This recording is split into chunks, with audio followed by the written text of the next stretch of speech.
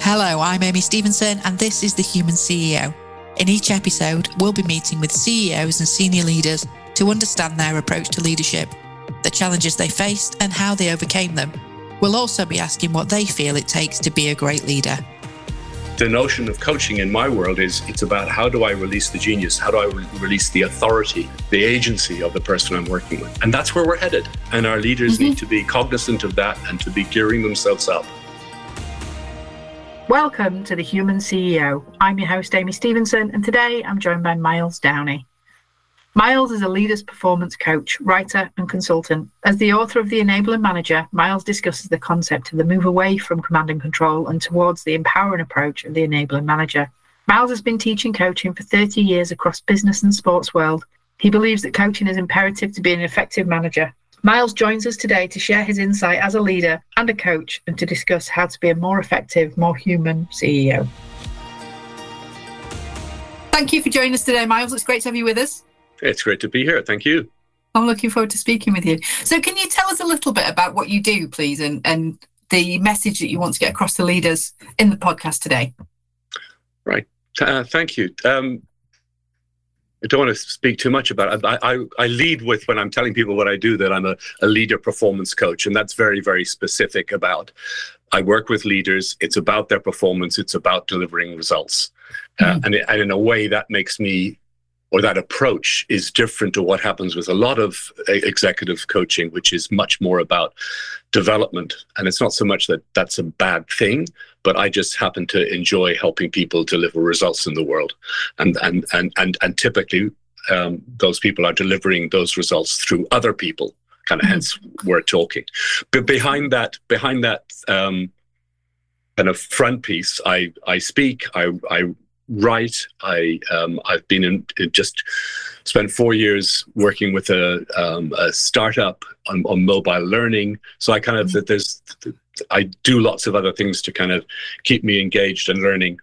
Yeah. Fantastic. So you're a leader yourself, but I think today what we'd agreed is we're going to do something slightly different with the Human CEO podcast. So part of what Human does, it's all about sharing insights. So we speak with as many people in the space as possible to then disseminate that information out. So you've written a book, which I've very much enjoyed recently, The Enabling Manager. And what I wanted to do was talk about that, because within it, there's some really practical tips that leaders can use to support their managers to overcome some of the challenges that they might be facing today. So first question, can you tell us, give us a synopsis for the people that haven't read the book yet? Can you tell us a little bit about the content, please?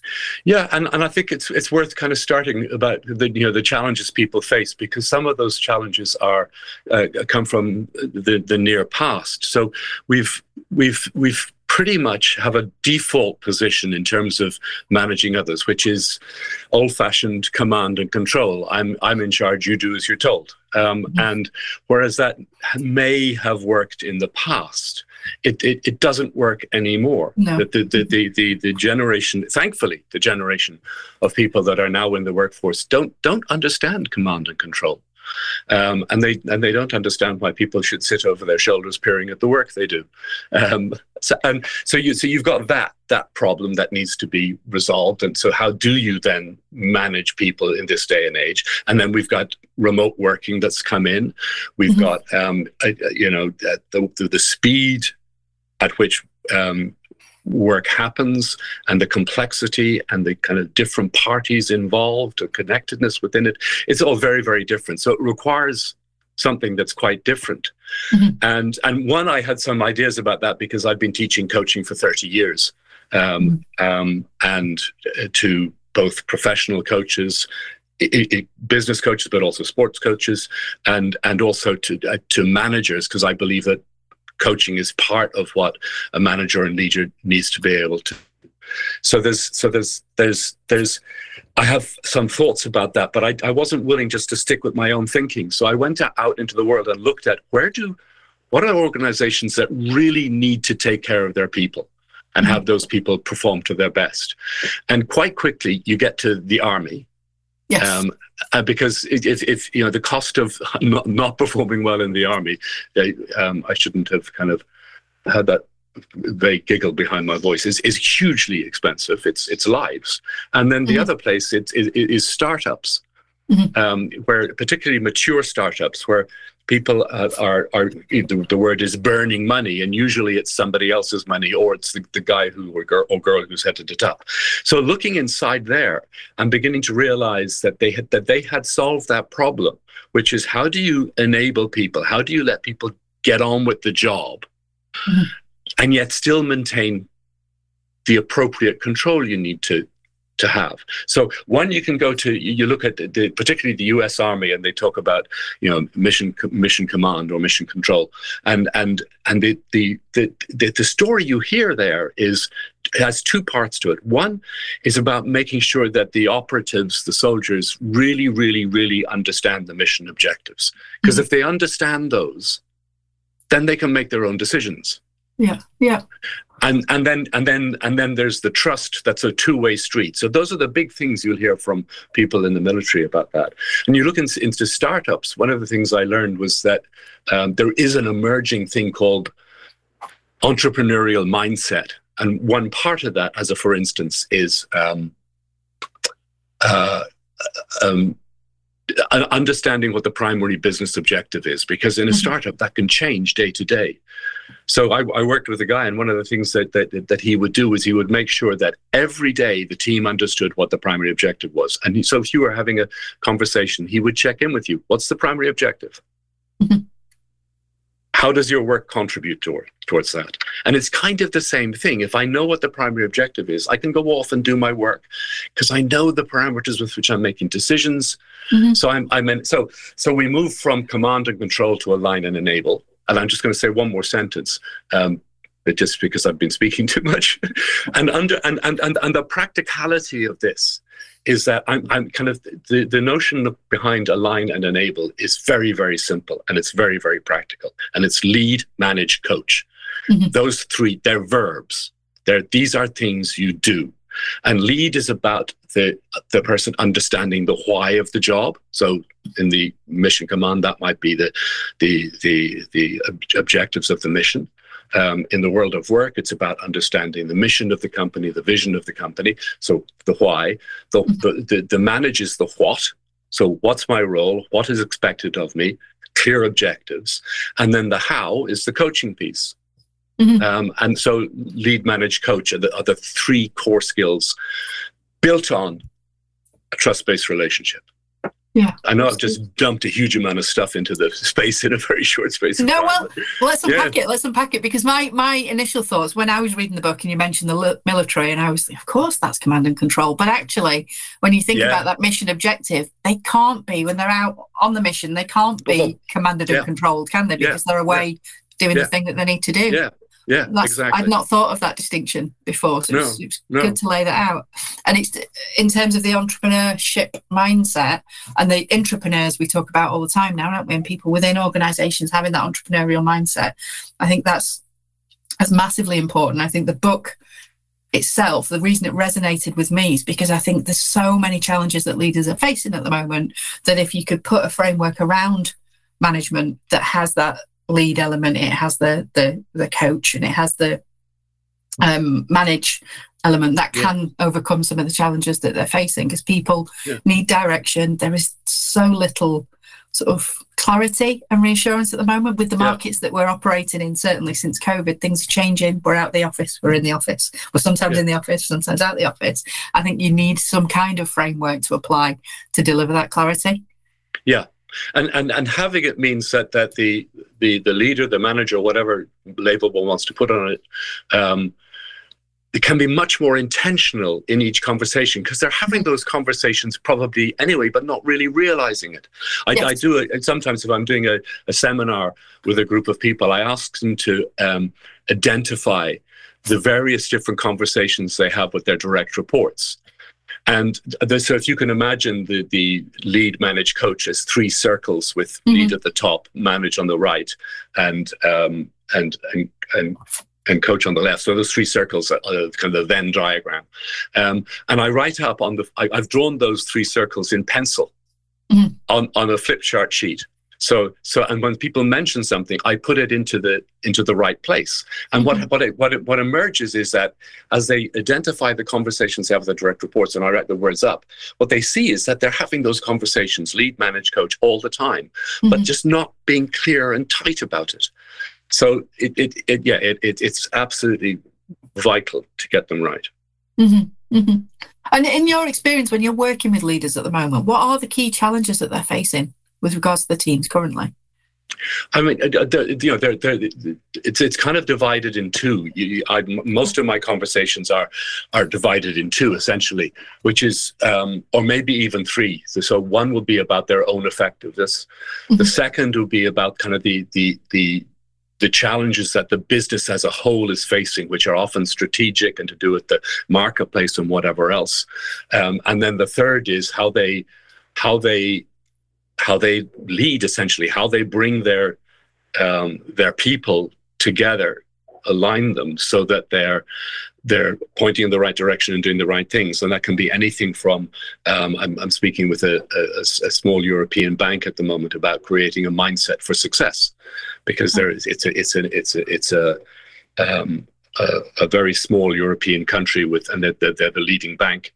But it's kind of slightly sleepy, if I'm not to be too rude, and nobody's held to account, and nobody takes responsibility, and so that would be an example of that third circle. So those it's I because I'm frequently not so expert in the business of the people I coach, the more strategic, outward-facing conversations are really about helping somebody get clear about where they're leading the organization, or they're part of the organization. So I don't engage in that with my own intelligence, because I simply don't have the intelligence. Or the context. Yeah, but then, and at the heart of all of this is that another book that I wrote, which I'm looking forward to rewriting because I've learned so much about what it was since I wrote it. It's called Enabling Genius. So I guess when I'm working, I'm trying to do two things. I'm trying to help the person I'm working with identify and release their unique individual genius. And then I'm trying to get them to should that be on the agenda, I'm typically trying to help them release the genius of the people around them. Yes. And the notion of genius, people don't always like me using that word, but what I notice is that the word potential has completely lost any currency. If you say people have potential, it just goes in one ear and out the other, or straight over the head. It has the negative connotation, doesn't it? Yeah, but if you say everybody has genius, you get people. You can make people who wear blazers with brass buttons on them really cross. Because you go, no, you can't say everybody's a genius. You know, so hold on, because it's a really sad thing that the mental image that people have of geniuses are either Mozart or Einstein. And the significant thing about both those boys is they're dead, and they're men. It's like, so hold on, to be a genius, I have to be dead and a man? I don't buy it. So yeah. No, you go. Sorry. I've taken out the word potential and said, actually, no, it's genius, because what I'm trying to do, genius embodies the potential. When I say genius, it's the embodiment of your potential. It's your potential made real. And once you know what it is, then you can express it. If you don't know what it is, you just say, oh, I've got loads of potential. That's wonderful. Back to sleep. Yeah. But if you actually understand what your genius is, then you can put the afterburners on.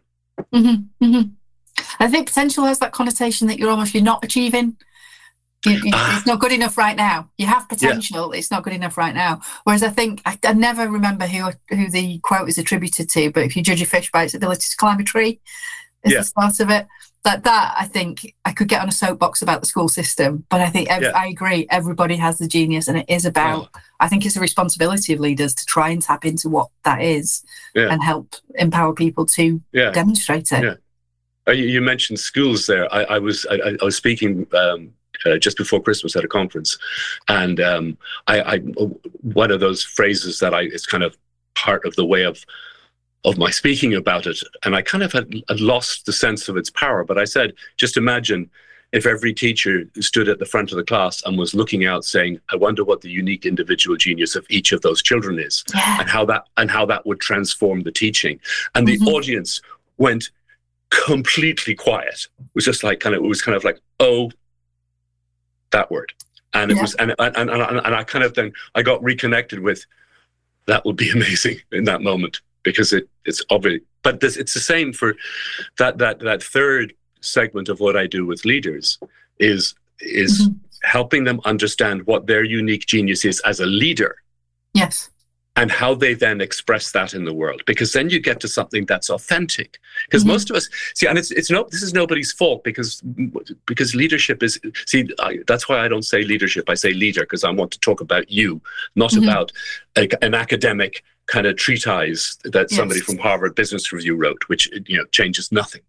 But it's like we've kind of inherited not just command and control, but we've inherited the way in which we lead from our fathers and mothers. It's kind of been handed down from the previous generation, because nobody taught us the practicalities of it. So what I'm trying to do with a leader is say, screw that stuff. We don't need that stuff. We don't need the competencies. Who wants to be competent? We need genius. And it's like so if I can help people understand how they can lead uniquely, that has a tremendous, and then because the knock-on effect of that authenticity is just huge, because it gives other people permission. Absolutely. And that's, And the power and the impact of not sort of squeezing yourself into the leadership box, because that's what we think a leader should be. The power of that and the authenticity that comes with it is going to engage the people that are following you, or it's going to engage the right people to follow you. Yeah, it's exactly that. Yeah. Yeah, I was speaking with Nigel Redman, who's a former Bath rugby player, English international rugby player, Lions rugby player yesterday, who's in charge of coach development within the Rugby Football Union. Because I've worked with some of the New Zealand rugby coaches and the English rugby coaches a few years back, and I was kind of connecting back up with him. And it was really interesting, because he said that what people have done in the past is they go out and they find the best coach they can find. And they say, and they give that person the job. So, whoa! He said, "Whoa!" He says, "Hold on, you've got to understand what the role is first. So, what is it we want this person to do?" And so, when I say align and enable as the move away from command and control, it's kind of like you've got to understand what the job is, and then you've got to help the person find out what is the genius in them. That can execute in that role, and there may be gaps, but that's what's really exciting, is when you get that alignment between the individual genius and them being in the right role. Absolutely. And then things happen. And so, and I apologize, but it's on my list. So the Enabling Genius book, does that talk in the same way? Is it focused purely on leadership, or is it about leaders identifying the genius in their team members? It kind of comes from a very similar place, but it's actually for a more general readership. And what's behind it is it's kind of a connected thing. We're as a group of people, we human beings, we're for the most part extremely compliant, and clearly some are more compliant than others, and we're kind of complicit in that compliance, in that we kind of do as we're told. And if we see somebody who speaks with a certain kind of voice or a certain kind of accent, we kind of stand to attention and say yes, and it's hugely dangerous. So I almost became an architect, because that was what people in kind of my family, my social class did. We became professionals in one way, shape, or form. I was in an architect's office for a few weeks, and I realized this wasn't for me. It would have been really useful to have learned that a bit earlier. So because we're not, the teacher isn't looking over the lecture and saying, what's the unique individual genius? They're saying, what job will this person fit into? So we've got to, and so it's kind of noticing that level of compliance, that idea that not everybody can be a genius. And what's that about? Well, it's essentially about making sure that we have people to man the factories, and apologies for the male word there, and we have people to to, cannon fodder to be shot at. So it's like that mindset hasn't gone away. It's like, it's still, our leaders talk about, training people for jobs. Well, actually, no, you need to train them for life. The jobs come later. So enabling genius come out of a rage of seeing people being so complicit in their own compliance, and looking for ways of moving beyond that. And I got a group of 20 people together and said, let's look at all the stuff we can find, the literature, our own experience, and see if we can condense what it takes to enable genius to something that's practical. And it took a while. But gradually it came down to 4 different pillars, if you like. Okay. The first is identity. Mm-hmm. The second is will, another word for motivation. The third is mindset. And across all of those is learning. Kind of the idea that it's a process, that you move from day to day and you get better day to day. That's what learning also means. So back to identity. That's about your own unique individual genius. And one of my sports is tennis. And I look at 2 people that many people will recognize, Nadal and Federer. And if you watch them on the tennis court, they play the same game, completely different. They both understand their on-court identity. I can't speak for what happens off the court, but on the court, they understand completely what their identity is. And out of that identity, when that identity is expressed, flows their game and their unique way of playing it. One, light on their feet, deft, touch, quick thinking. The other, fantastic physical specimen who can outlast anybody with power and consistency, and completely different way, completely different geniuses, and they both know what their genius. So if you don't know what your genius is, it's kind of difficult to express that in the world. So understand what it is. Will is about motivation, and what most people don't understand about that is that it's something you can develop. So you can very simple ways of developing will. For instance, just setting yourself a very easy target to achieve, and achieving it and acknowledging the achievement, and then setting another target maybe slightly difficult, a bit more difficult, or stretching. And you can build your will over time. And then mindset is, again, one of those words that is very much in use amongst people who think they do coaching and things like that, and life coaching particularly.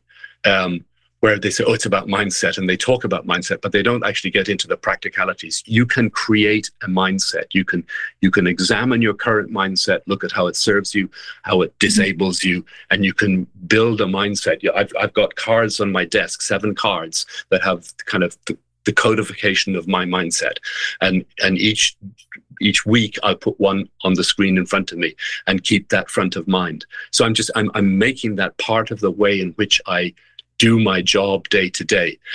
So those 4 things: identity, will, mindset, and then the constant learning that goes across those 3 are emerged as the pillars of genius, if we christen them. But it's just about practicality. It's about trying to give coaches a way of helping people move forward. But if you read it as a person who's just interested in learning and development and yourself, then it's really practical from that level as well. Yeah, absolutely. And just on average, ballpark figure, what age are the people that you tend to teach these models to? This is one I am really, really lucky. I've been doing this thing for 30 years, and I started when I was early 20s, and then kind of it became a profession when I was 27, 28. And I'm now in my early 60s. And I now have a bit of a reputation from the books, from a business I set up called the School of Coaching. So in the world of coaching, some people have heard of my name, and that draws people to me. So one, I get to work with people who are in senior positions, who are of a similar kind of age to me, and we have great conversations. But then an example recently, a guy who's an investment banker. His son has just left university, and the son has got a few options, and he doesn't know which way to go. He's in his early 20s, and he's going to have a few sessions with me. And of course, I don't charge the same fees at that level. So I get to work with people who are who are interesting and younger and right through. And I think I'm braver than I used to be as well. So I have more conviction about what I'm, not just as a coach, you just have to be good at the skill. But as I'm adding in things like enabling genius, you have to have certainty that those models are absolutely useful and correct and add value. I'm pushing them now more than I used to, and getting it. So across the age groups, it's remarkable. The reason I asked was sorry to touch you. The reason I asked was because it's a very, very powerful concept of enabling genius, and it seems that you're great at pulling people out of the river, but it'd be great to get upstream and understand why people are falling in the first place. So for the kids, like the conference that you talked about, for kids to be able to understand that, not every kid is school shaped. Not every kid will be great at science and maths. And, you don't all have to be engineers. You don't all have to be whatever the zeitgeist is at the minute. But in terms of helping kids to understand that they have their own genius, and it might not be what the teacher's looking for. It might be something completely different, but it is there. That would be so powerful. Yeah, I did an Enabling Genius piece for a business school at a university in London a few years ago, and it went down so well. It was just it was it was probably one of the best audiences I've ever had. So my wife and I just moved out of London into rural Norfolk, and there's a famous maxim that think globally, act locally, and I'm looking at how I begin to put that into practice. So I've got a notion, and I'm talking to somebody, a doctor, about how you could take pressure off the doctors themselves and perhaps the nurses by having people who had a background in health or a background understanding of health who were actually coaches. Because if you had those people in there, then people wouldn't get sick as often as they do. So I'm looking at that, and I'm looking at how you then help small businesses locally, but at very early stages. But what I think what you've just said is so right, is how do we get into the education system with some of these things? Because gosh, people are uninspired by work. Yeah, and I think when I think back, I'm 42 now, but when I think back to the careers advice and the careers services, and sat in the library on a computer punching answers in, nobody mentioned consultancy, nobody mentioned recruitment, nobody suggested that I should run my own business one day. It was just bog standard, careers or professions, I should say. But I just think we're missing a trick in not enabling genius in the next generation. Yeah. I'm entirely with you, and I promise you I will add an educational stream to what I'm doing. Yeah. And you speak about the changing generations in the book, in the Enabling Manager book. Yes. In terms of the impact that I think it was the millennials that you said came into the workforce and sort of said this isn't good enough. Can it not be like this? Yeah. I wonder what's coming next with Generation Alpha when they're ready to come into the workplace. I wonder what impact they'll have. Yes, and we've got some real concerns around that, because the way in which people pay attention now is quite different, and that has really significant ramifications. There's an old-fashioned notion which was debunked and is now back in some fashion amongst people who think about these things, about the left and right-hand side of the brain. Okay. And it's kind of like what you'll hear. The story you'll hear is that's no longer true. They're kind of the functions of the right and the left-hand side of the brain. One side can carry on with the functions of the other. It's not. But then you've got to ask, so why is the brain split? And I've been reading about this. Ian McGilchrist, a fascinating man, gives the example of a bird pecking for food, and it's got to have its attention in two places. So of course it's got a divided brain. It's attending to the little piece of seed or whatever, or worm that it's picking up, but it's got to have an eye out for the fact that it's prey too. Yes. Yeah. So there's what's happened is we've become almost entirely hooked on the way in which the left-hand side of the brain attends to things, which is reductive, highly focused, and lost the more holistic. And I'm not using the right words, and I'm sure I'll be corrected. But of the right-hand side of the brain, and the problem with some of the ways we're using devices these days, that people don't ever lift up their heads. They're not in nature; they're taking photographs of nature. Yes. Yeah. Or and it's like, excuse me, what are you doing? So there are some real dangers too. So I'm now a grandfather. I have a 5-year-old and a 3-year-old grandchildren, and it's just fascinating to see them learn. It's just, and I'm Eric, the 5-year-old, is now in school going to kind of right, and it's like, oh, please don't kill that curiosity. Yes, yeah. My 9-year-old was astounded the other day when I told her I was older than Google. What did you do when you needed an answer, Mummy? We just went and found it. Oh my God! Yeah. The other thing that I thought was interesting, when you planted the seed about how millennials have changed the workforce and how things have changed since they've come into the workforce, and I was thinking, so I mentioned my daughter's 9. When she enters the workforce, I think she'll be absolutely astounded that people had careers and salaries, and that there was one income stream coming in, and the lack of security. I think they'll diversify massively, and they'll have 4 or 5 revenue streams. So there may be 4 or 5 jobs that they do. And so that changes the whole management landscape, and you're almost self-managing then, aren't you? Yes. From that perspective. Yes. I think that generation will be completely different in that maybe there will be more of a holistic viewpoint as to actually, what do I want? Where do I get that from? How do I get that? And so they'll almost need to self-manage, and the skills will need to change again for those leaders within the organizations that have those people that work in a variety of roles that aren't just committed Monday to Friday 9 to 5 to their organization. It'll be a completely different skill set.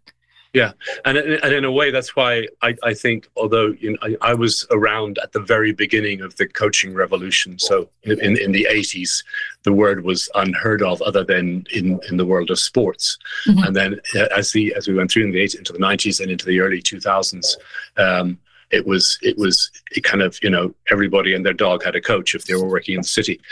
Not all the coaching was great, and it's kind of backed away from that a bit, but this with that sense of being an individual that's much stronger in younger people than it was in my time. The need for coaching, or not even the need, the demand for coaching is even greater, because the heart of coaching. In traditional models, again, the coach knows and they give you instructions and you're supposed to execute them. My model of coaching says, actually, no, that if my job is to help the person think for themselves, make their own choices and distinctions, and call their own course of action forth from that and execute it. So it's like, and so that's a skill set that enables the thinking in the other, that enables the genius in the other. And it bears an awful title, non-directive, which essentially means that I don't tell somebody where to put their attention. They choose for themselves. But that in the world that you paint, and in the world we're in at the moment, the ability to help somebody do that thinking for themselves, that they should inhabit their own authority, is. I was curious about the word authority a while back, because I heard myself say it's very similar to that. I said, I must check what authority means, and it has a Latin root which is octum, which means to cause to happen, or to produce. And it's like wow, okay. And my brother's a Latin scholar. He said, of course, it's got the same root as the word author. And it was that moment that the light went on. An author writes their own book. They don't write somebody else's book. Yes. And if you get too close to them when they're writing, you cramp their authorship. So the notion of coaching in my world it's about, how do I release the genius? How do I release the authority? Yes. Yes.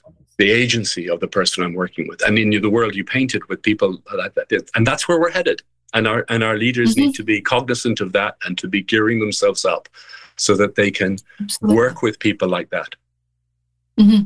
I think just going back to the agency and the authority and the non-directive coaching, there's a piece in the book, the cartoon, where does the speech bubble or the thought bubble belong? That was brilliant. I mean, it just couldn't be clearer, could it? If the thought bubble is with the person that you're coaching, you're getting that right, because they should be doing the thinking. You're almost drawing out of them what the solutions are. Yes. Yeah, that was just, it was helpful. Yeah, it's a good diagram. Yeah. Can't remember where I got that one from. Yeah. But it works. It works. And so, in terms of leaders, managers at the moment, if there was sort of one or two pieces of advice that you'd want to leave them with towards the end of this podcast, towards the end of this session, what message would you want to get across to them right now? I think that I think part of it is about taking the time to stand back and really think about what your intentions are in relation to your own team and the people around you, and whether again, it's nobody's to blame here, but tradition and habit and practice would have it that that your job is to control them and keep them focused on the job in hand, and that's kind of a limiting thing. So stand back, think about what your intentions are, and think, would you like to be famous for having the people who come through your tutelage, your teams, go on to greater things and be able to say that person really helped me?